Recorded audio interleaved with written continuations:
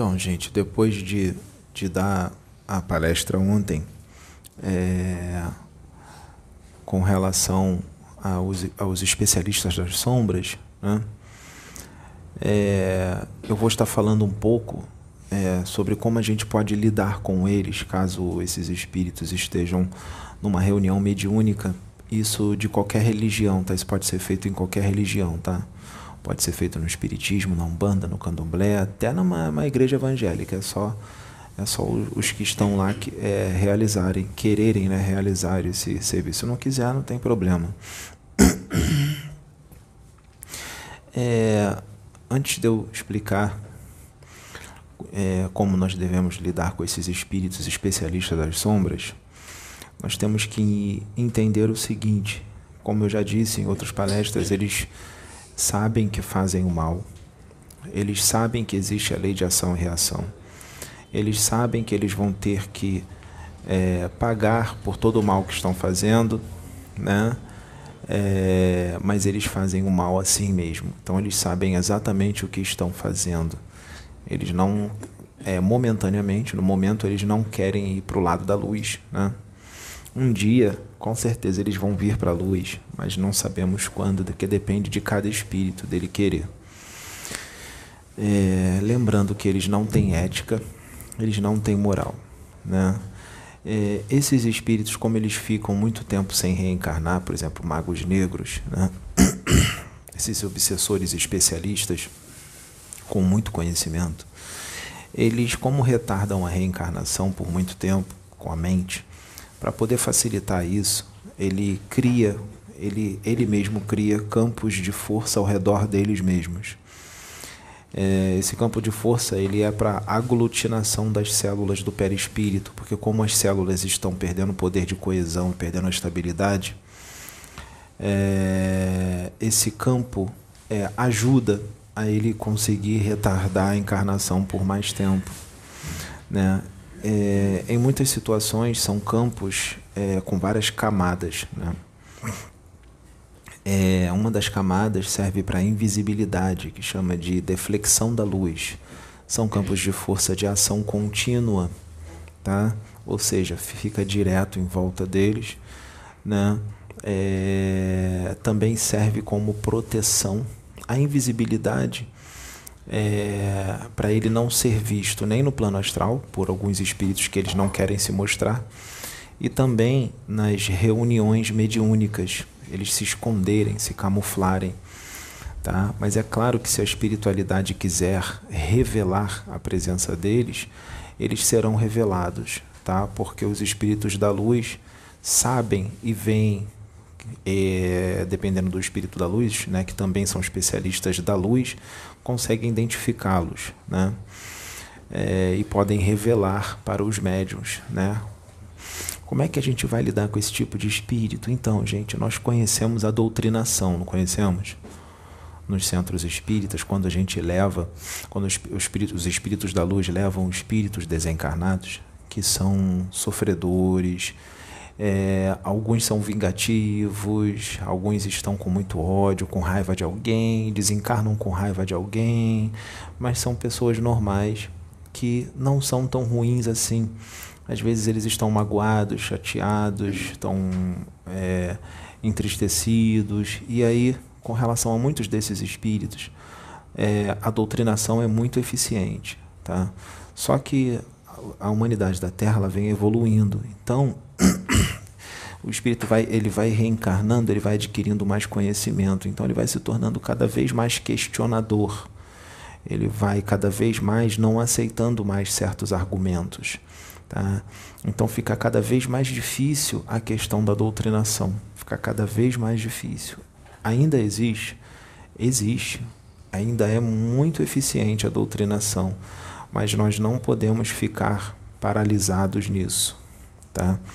Porque existem outros tipos de espíritos que esses tipos de espíritos, como os magos negros, alguns cientistas das sombras desencarnados e outros espíritos muito trevosos, eles não aceitam doutrinação. Se você tentar doutriná-lo, ele vai brincar com você. Ele vai fingir que está chorando, ele vai dizer que está chateado, que está magoado, que quer Jesus, que quer ir para o céu, que quer ir para o plano espiritual superior. E nisso aí ele está fazendo um monte de coisas que você não está vendo. Ele está realizando alguns procedimentos para prejudicar toda a reunião mediúnica, tá? Inclusive chamando outros espíritos, seus asseclas, para realizar uma série de situações na reunião mediúnica para bagunçar. Então, nós temos que ficar muito atentos. Como é que a gente vai saber, então, o espírito está incorporado se fazendo passar pelo mago negro? Para você poder saber, se é uma coisa que você não está vendo, para você lidar com esse tipo de espírito, o médium não precisa ser perfeito, tá, gente? Mas ele tem que estar fazendo uma reforma íntima eficiente. Ele tem que estar se elevando moralmente, tá? Ele tem que estar fazendo o trabalho de coração.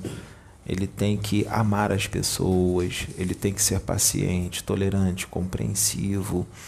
Tá? Ele tem que ir erradicando as paixões, porque as paixões fazem com que você entre em sintonia com esses espíritos e fica mais difícil de você lidar com eles. É importante também abandonar os vícios, né? E as práticas que não são morais, né? Em todo o seu inteiro teor, né? Fazer o trabalho de coração, né? Erradicar tudo aquilo que é de ruim, né? E isso ajuda muito. Isso aí já é um meio caminho andado. Depois o estudo, o conhecimento, que o estudo tem que ter o estudo, né? Nós não sabemos tudo, nós sabemos muito pouco, mas o que nós temos por aí ajuda bastante. É melhor do que a gente ficar sem estudar nada. Nós temos uma grande riqueza de conhecimentos em livros sérios, né, que nós vamos estar aprendendo muitas coisas e como lidar com esse tipo de espírito. É importante saber que a gente não pode contra esses espíritos, tá? Eles são mais fortes e mais especialistas do que todos nós.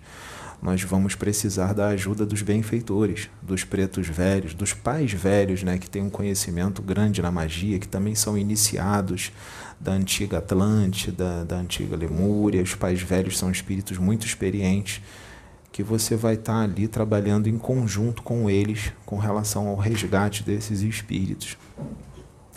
Tá? Fazer esse tipo de serviço sozinho, o médium sozinho, não dá certo.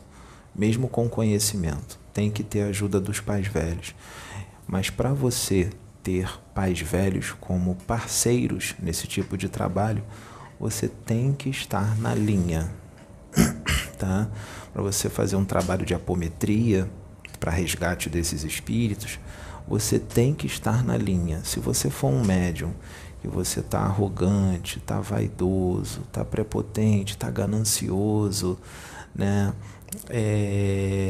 Se você for um médium que você luta contra outros irmãos de fé, você fica realizando maledicência com relação a outros irmãos de fé, principalmente se for numa rede nacional, numa rede mundial como o YouTube, falando mal de irmãos de fé, querendo desacreditá-los, desmerecê-los, caluniá-los, difamá-los e tudo mais, com certeza você já não está mais em sintonia com a luz. Então a sua apometria, por mais conhecimento que você tenha, não será uma apometria eficiente.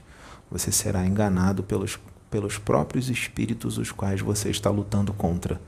Que você diz que é um soldado do Cristo, mas você, com as suas atitudes, elas são totalmente o contrário de um soldado do Cristo. Um soldado do Cristo não luta contra outro irmão de fé. Um soldado do Cristo não realiza maledicência com relação a outro irmão de fé. Um soldado do Cristo não difama e não calunia um irmão de fé, principalmente em rede mundial como o YouTube. É um grande equívoco, tá? Realizar esse tipo de coisa, mesmo que esse irmão de fé esteja errado, tá? Não nos cabe fazer isso. A exortação, ela tem que ser feita com sabedoria.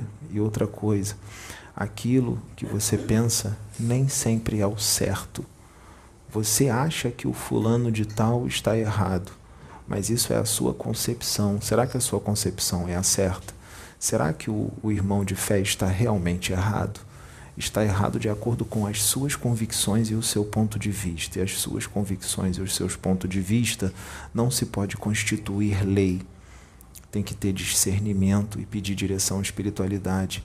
Como agir, porque você não tem que desacreditá-lo, desmerecê-lo, difamá-lo ou fazer maledicência. Você tem que amá-lo e ajudá-lo, caso você ache que tem alguma coisa errada. Tá? Então, se você é um médium que faz isso, com todo o conhecimento de apometria que você tiver, os espíritos das trevas vão entrar e vão te enganar. Você vai achar que está vendo um monte de coisa e o que está sendo mostrado é uma ilusão. Podem ser hologramas, podem ser cascões astrais se fazendo passar por mentores, e você vai ser enganado vergonhosamente, achando que está do lado de mentores. Cuidado com o que você sente.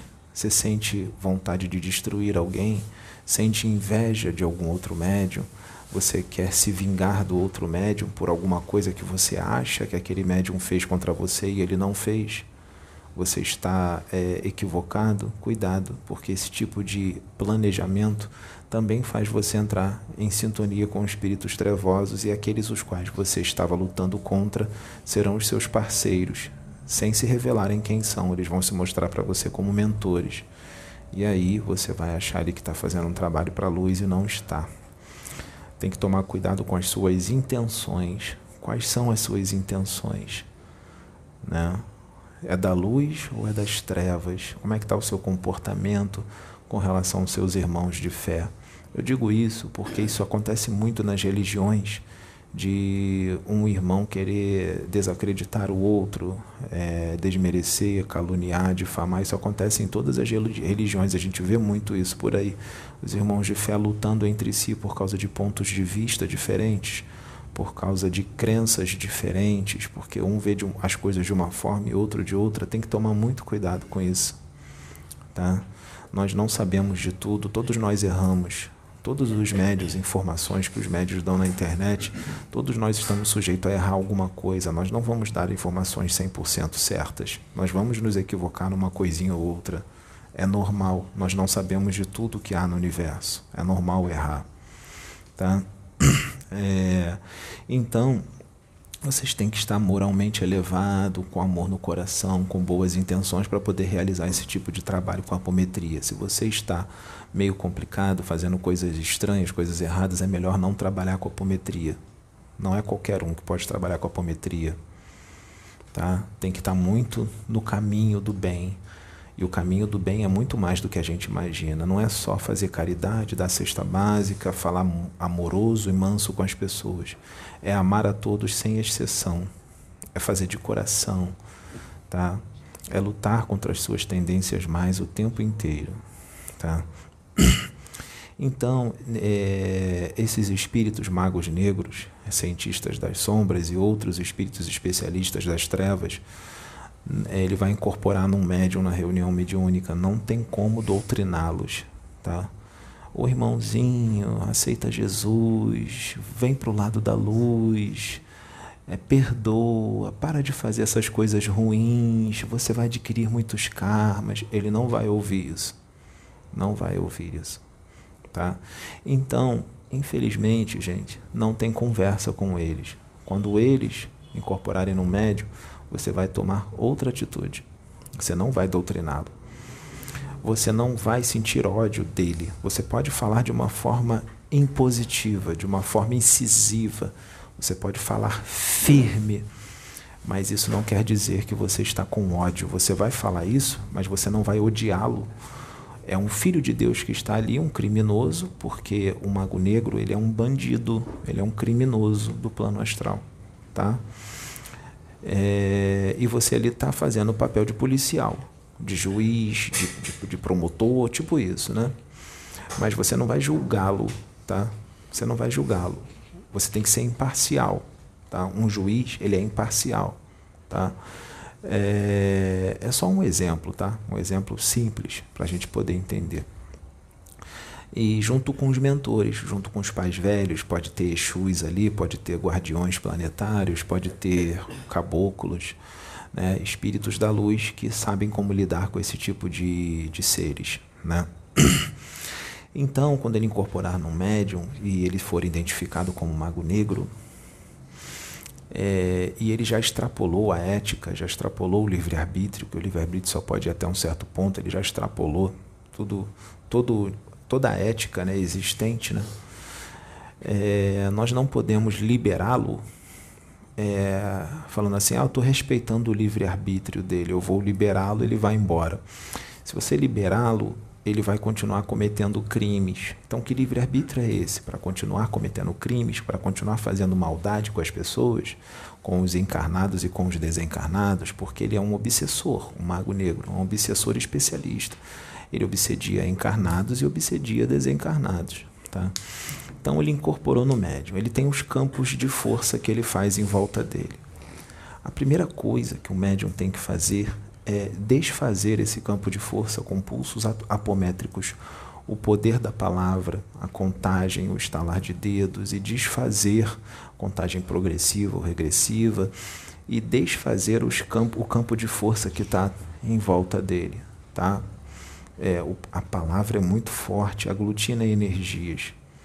Desfazer o campo de força dele. Depois que você desfez o campo de força dele, trabalhando junto com os pais velhos, que eles vão ajudar, você vai criar um campo de força. Um campo de força não, você vai criar um campo de contenção. É como se você estivesse prendendo ele. Você vai prender ele no seu campo.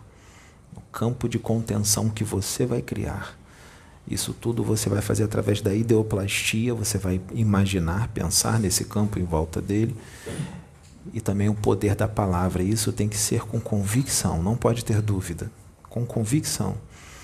Não se deixe intimidar por ele, porque você vai estar bem assessorado com os espíritos da luz. Então você vai criar um campo de contenção ao redor dele, numa forma cúbica, ou numa forma de uma pirâmide, ou um campo de contenção na forma de um círculo. Você escolhe, tá? Depois que você fizer isso, existem alguns procedimentos diferentes que você pode estar fazendo. Você pode fazer a despolarização dos estímulos da memória. O que é isso? Com pulsos apométricos. Despolarização dos estímulos da memória, você vai fazer com que ele tenha como se fosse um branco, um esquecimento de todo o conhecimento que ele tem da magia, de tudo os conhecimentos que ele tem para fazer o mal.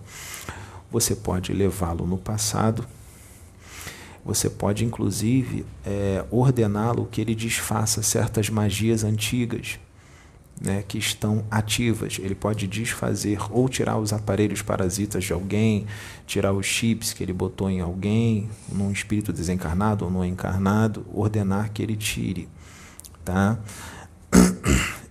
Você pode também levá-lo ao futuro. Você pode levá-lo ao futuro e mostrar para ele as consequências que estão tendo, todo o mal que ele está fazendo, né? Mostrar o que ele vai passar, você vai passar isso, olha lá, mostrar o futuro, o resultado das consequências daquilo que ele está fazendo, né? Para ele poder ver o peso da lei de ação e reação sobre ele, tá? Você pode fazer inúmeros procedimentos, eu estou falando aqui por alto, tá? E aí, depois de fazer tudo isso, você vai em conjunto ali com os mentores vão pegar ele, vão levar para onde tem que levar. Nós não temos poder de colocar espírito nenhum em cápsula e mandar para outro planeta, tá? Isso não existe, médiuns não vão fazer isso, tá? Nós não vamos prender espíritos em cápsulas ou em campos e mandar para outro planeta. Não, isso aí não é com a gente. Isso aí é com os guardiões planetários que trabalham nessa parte de transmigração de almas, com muita ordem, com muita decência com relação a esses espíritos. Então, esses redutos eles estão sendo desfeitos, esses laboratórios, essas indústrias desses espíritos das trevas. Mas ainda tem muitos desses espíritos por aí. Então, a gente tem que ficar atento, né? Porque eles são astutos, eles são ardilosos, eles são muito inteligentes, muito espertos, e eles sabem enganar, tá? Primeira coisa que você deve fazer para ele não entrar no seu centro espírita, na sua igreja ou no seu centro de umbanda, é você verdadeiramente, como eu disse, estar fazendo o trabalho de coração para a luz, ajudar no progresso da humanidade, de coração mesmo, amando todos, respeitando todos, né? Não deixar vaidade entrar, não deixar arrogância, prepotência, não deixar a ganância entrar, senão esses espíritos vão entrar. Fofocas dentro do centro espírita, dentro do centro de Umbanda, entre os médios, não é bom, né? Ficar fazendo fofoca uns com os outros, maledicência. Às vezes é uma coisa que você nem percebe. Às vezes você está fazendo fofoca e você não percebe. Você começa a falar mal de um outro médium e não percebe que está falando mal dele. Ai, fulano não sei o que e tal. Não faz isso. Isso já é uma brecha. Já é uma brecha. Todos os médiuns têm defeitos. Todos os médiuns têm algo para melhorar. Cada médium é de um jeito. Cada médium no centro tem um nível evolutivo. Uns são mais evoluídos, outros são menos. Então, nós temos que compreender que aquele outro médium ele não está igual a você. Você está mais evoluído. O outro médium ainda está um pouco agressivo, ainda está um pouco arrogante, está um pouco grosseiro, um pouco violento. Você não vai falar mal dele para o outro médium. Você vai ajudá-lo a melhorar. Como? Você não vai jogar na cara dele, você está assim, assim, assim. Não. Você vai agir com sabedoria. Você vai conversar, você vai falar de forma calma, branda. Você tem que ajudar, né? Então a gente tem que tomar muito cuidado com isso, para que esses espíritos não entrem, eles podem enganar também. Manter sempre a serenidade, né? Não se exaltar, porque se você se exaltar, a vibração vai baixar e aí você perde a conexão com os benfeitores, tá? Então isso pode acontecer. É claro, veja bem, gente, muita gente não pode estar agarrado à doutrina, porque a apometria é um estudo, não é? Então nós temos que tomar cuidado para não fazer daquilo uma doutrina, porque existe sempre uma exceção à regra no universo, tá? Existe sempre uma exceção à regra, tá? Vamos dar um exemplo aqui para que todo mundo possa entender. Imagine um espírito no plano espiritual, um espírito muito iluminado, muito evoluído, mas ele encarna ainda, tá? É um espírito muito evoluído, mas ele ainda tem o seu corpo astral e de vez em quando ele encarna. Quando ele encarna sempre para uma missão para ajudar as pessoas, para o progresso da humanidade e tudo mais. É um espírito muito evoluído que tem muita luz. Vamos dar um exemplo. Vamos botar aí um espírito tipo um Bezerra de Menezes, um Chico Xavier, né? Francisco de Assis, uma Madre Teresa de Calcutá, um espírito desse muito iluminado, tipo uma Madre Teresa de Calcutá. Pode entrar, Sérgio, pode entrar. Então, lá no plano espiritual, esse tipo de espírito, o amor vence tudo, né, gente? O amor vence tudo.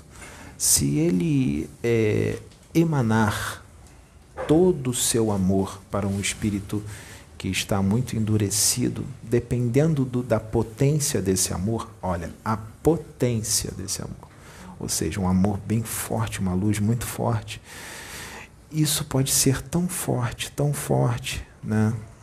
Que ele pode fazer um espírito das trevas com um coração muito endurecido, ele pode cair adormecido. Ele pode cair adormecido. Pode até fazer ele sentir esse amor de alguma forma, para capturá-lo, pode quebrantá-lo, depende de um espírito para o outro. Então vamos supor que a Madre Teresa fica frente a frente com um mago negro. Por mais que ela não tenha certos conhecimentos, eu sei que tem que ter conhecimento, os espíritos têm que ter conhecimento também, tá? Mas vocês acham que se a Madre Teresa emanar uma espécie de luz, uma espécie de... para esse espírito, será que ela não vence ele?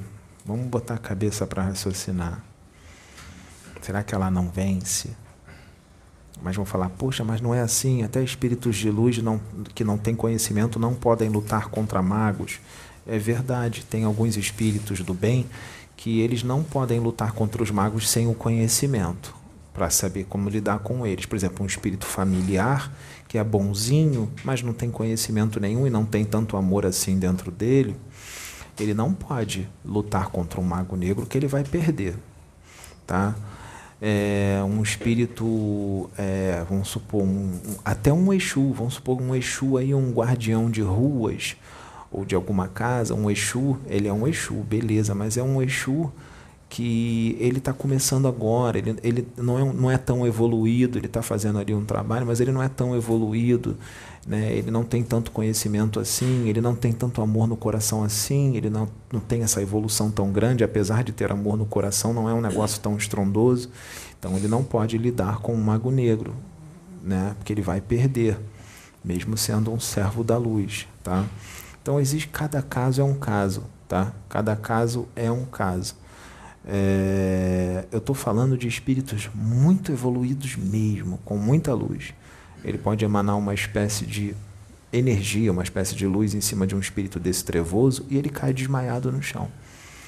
Se ele faz isso no plano espiritual, sendo quem ele é, vamos supor que ele esteja encarnado aqui. A Madre Teresa de Calcutá está encarnada. E ela trabalha num centro espírita, num centro de Umbanda, num centro universalista. Ela está encarnada. Não importa se as pessoas acreditam ou não se essa pessoa encarnada é a Madre Teresa ou não, não é? Porque se ela for a Madre Teresa de Calcutá, essa pessoa reencarnada, que pode ter reencarnado como homem ou mulher, as pessoas não acreditarem que ela é a Madre Teresa não faz com que ela deixe de ser a Madre Teresa reencarnada, não é? As pessoas vão dizer, eu não acredito que fulano de tal ou fulana de tal é a reencarnação de Madre Teresa de Calcutá, mas é. Então as pessoas estão dizendo que não acreditam, mas elas dizerem que não acreditam não quer dizer que aquela pessoa não é a Madre Teresa, ela é a Madre Teresa, não importa se não acreditam, ela é. Então no centro ela será uma médium que fará o bem, tem muito amor no coração, continua sendo o mesmo espírito. E aí trazem um mago negro para a reunião. Essa pessoa reencarnada como Madre Teresa vê o mago negro e os benfeitores falam, meu filho ou minha filha, emana todo o seu amor para esse espírito, ele está precisando muito, que ele está muito mergulhado no ódio. E aí essa pessoa reencarnada como Madre Teresa levanta as mãos assim e emana todo o amor que ela sente por aquele mago negro, sem julgá-lo, sem julgá-lo. Emana um amor muito grande para ele, muito potente mesmo.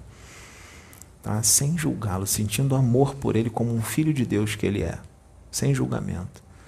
O que vai acontecer quando a Madre Teresa reencarnada, como homem ou mulher, como médium, o que vai acontecer quando ela fazer isso com relação ao mago negro? Ele vai cair adormecido no chão e ele será levado. Ele será levado. Existem batalhas no plano espiritual, vamos supor, aqui é uma casa de luz, que só faz o bem. Vamos supor que alguns espíritos muito trevosos, muito especialistas, eles se organizam, eles fazem um planejamento. Vamos supor que são 200 espíritos das trevas, todos especialistas das sombras, espíritos com muita força, muito conhecimento. E vamos supor que a Casa Plataforma de Oração está incomodando muito eles. Aí eles começam a se agrupar lá embaixo nas trevas e fazem um exército. Agrupam um exército de 200 espíritos trevosíssimos e com muito conhecimento especialista. E eles falam, é hoje que nós vamos invadir a Casa Plataforma de Oração e vamos acabar com aquilo tudo. Nada fica no oculto para Deus. Se a casa de luz está protegida, quando eles estão planejando, os da luz já sabem. Deixa eles planejarem.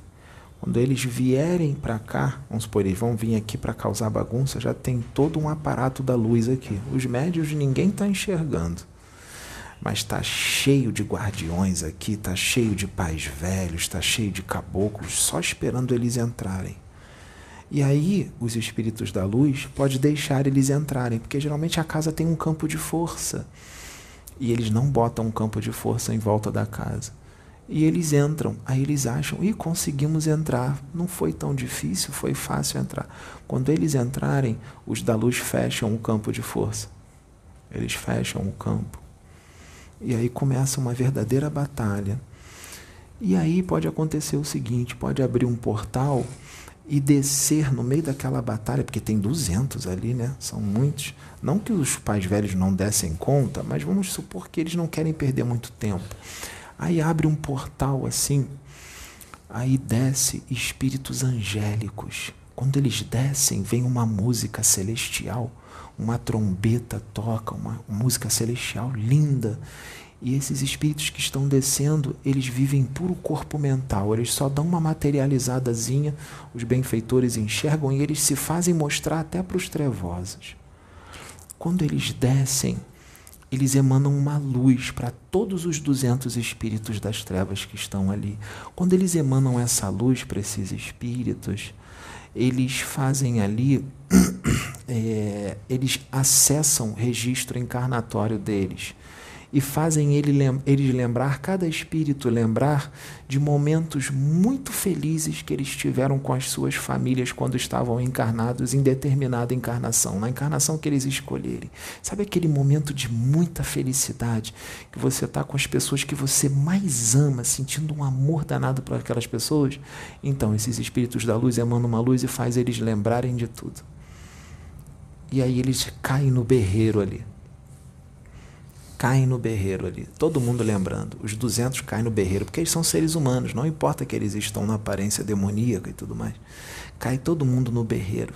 Alguns até se arrependem e se entregam para a luz, outros ficam ainda resistentes, mas estão caindo no berreiro. Esses espíritos da luz adormecem todos eles e leva todo mundo. Isso existe no plano espiritual. Se um espírito desse, não precisa ser o que vive em corpo mental, não. Um espírito de luz que tem corpo astral ainda, mas é muito sutil, ele pode fazer isso. Ele pode fazer isso. Então, o que acontece?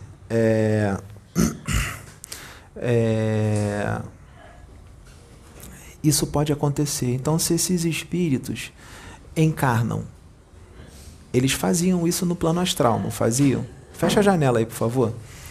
Eles faziam isso no plano astral, não faziam? Por que eles não podem fazer quando estão reencarnados? Por que eles não podem fazer quando estão reencarnados? Por que no plano astral, no plano espiritual, eles poderiam fazer e no plano físico eles não podem?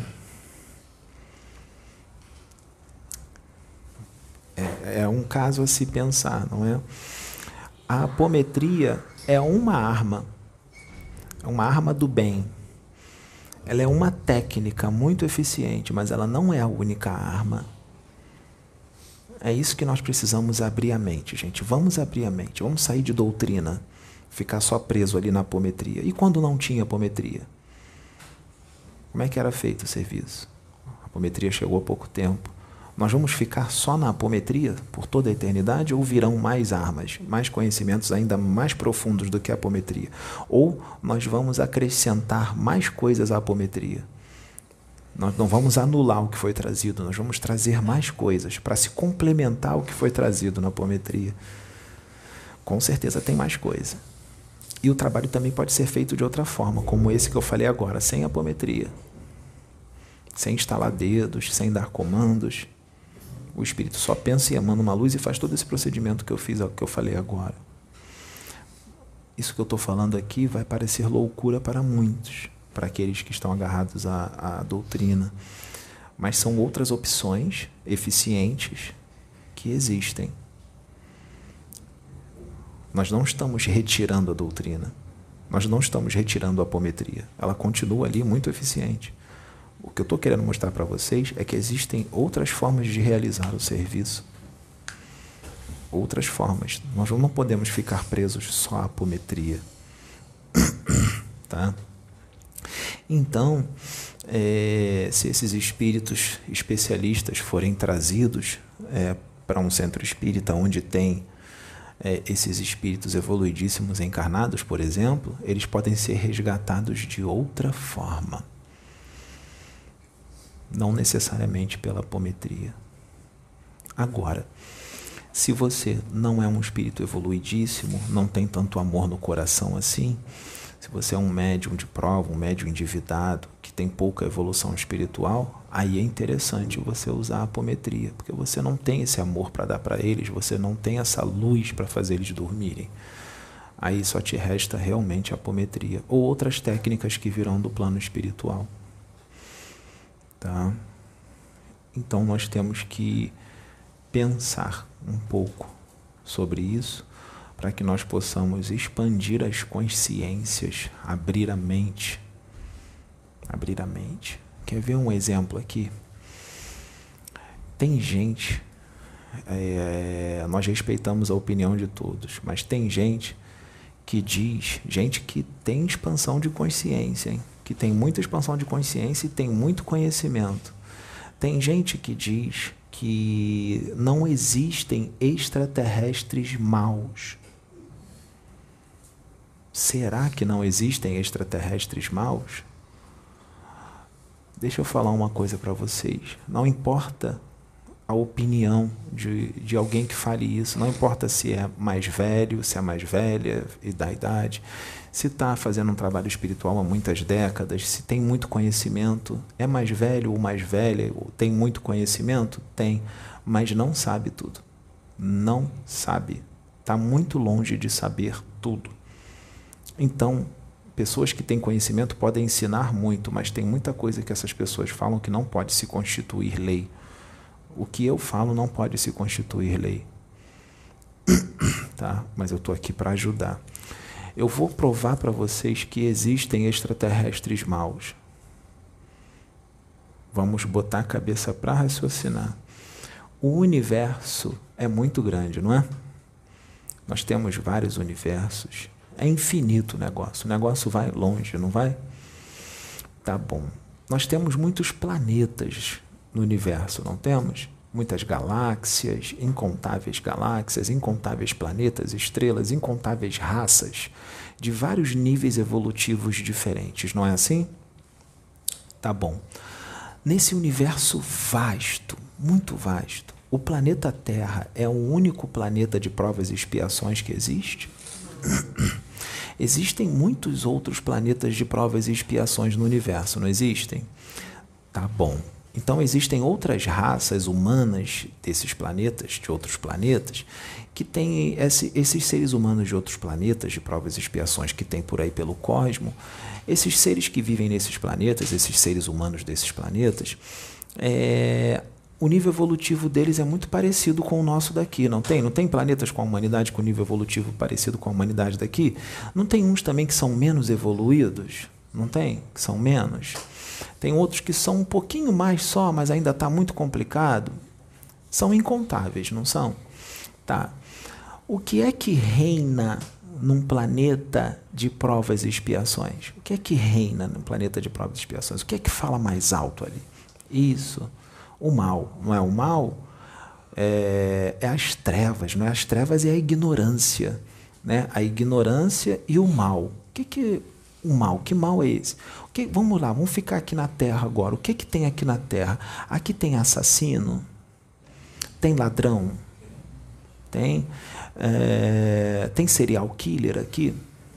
Tem psicopatas? Aqui tem gente invejosa no planeta Terra? Tem gente arrogante, prepotente, gananciosa?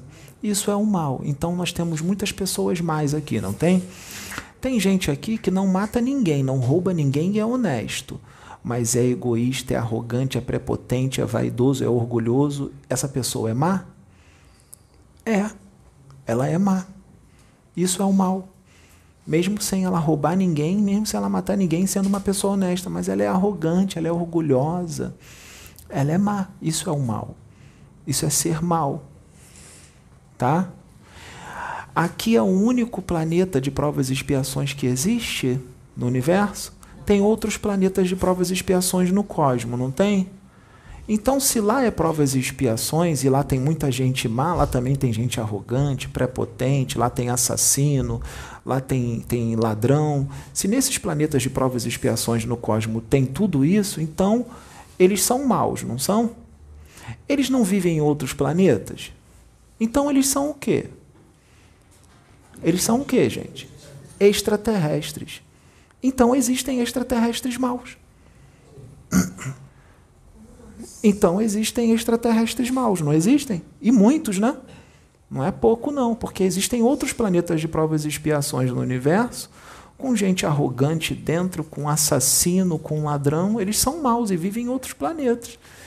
E eles são extraterrestres, eles não vivem aqui na Terra, tá? Vive fora da Terra em outro planeta, é extraterrestre. Então existem extraterrestres maus. Vocês concordam comigo? Quem não concordar não tem problema, tá? Quem não concordou, levanta a mão aí. Olha, não vou dar esporro em ninguém não, nem vou ficar furioso, hein? Vou respeitar. Vamos lá, vamos debater. Tá? Isso não tem problema nenhum. Se tem alguém que não concorda, pode levantar a mão. Isso, aí a gente bate um papo, eu quero ouvir sua opinião. Tá? Eu não serei obrigado a aceitar, mas eu vou respeitar a sua opinião e vou continuar te amando. Tá? Você vai continuar sendo meu irmão, eu vou continuar te amando, ou minha irmã. Tá? A gente não vai brigar porque as nossas opiniões são diferentes, né? Isso não existe, né? Seria muita infantilidade. Então, essa é minha opinião. Ela se constitui lei? Não. Então, vocês não são obrigados a acreditar em mim, tá bom? Não são. Vocês acreditam só se vocês quiserem, mas a gente continua amigos, você acreditando em mim ou não, tá? Então, gente, no meu entendimento, existem extraterrestres maus por causa da explicação que eu acabei de dar. Tá? Esse é a nossa pequena palestrinha aí para a gente dar uma refletida com relação a opiniões, convicções, a certos sistemas de crenças, para a gente refletir um pouco, né, para não ficar parado só numa opinião, né? Porque se a gente está evoluindo, a gente sempre vai estar sujeito a mudar um pouquinho a nossa forma de pensar, não é? Quem quer evoluir sempre vai estar disposto a mudar a forma de pensar, senão não vai evoluir, né? Então tá bom. Muito obrigado a todos. É isso aí.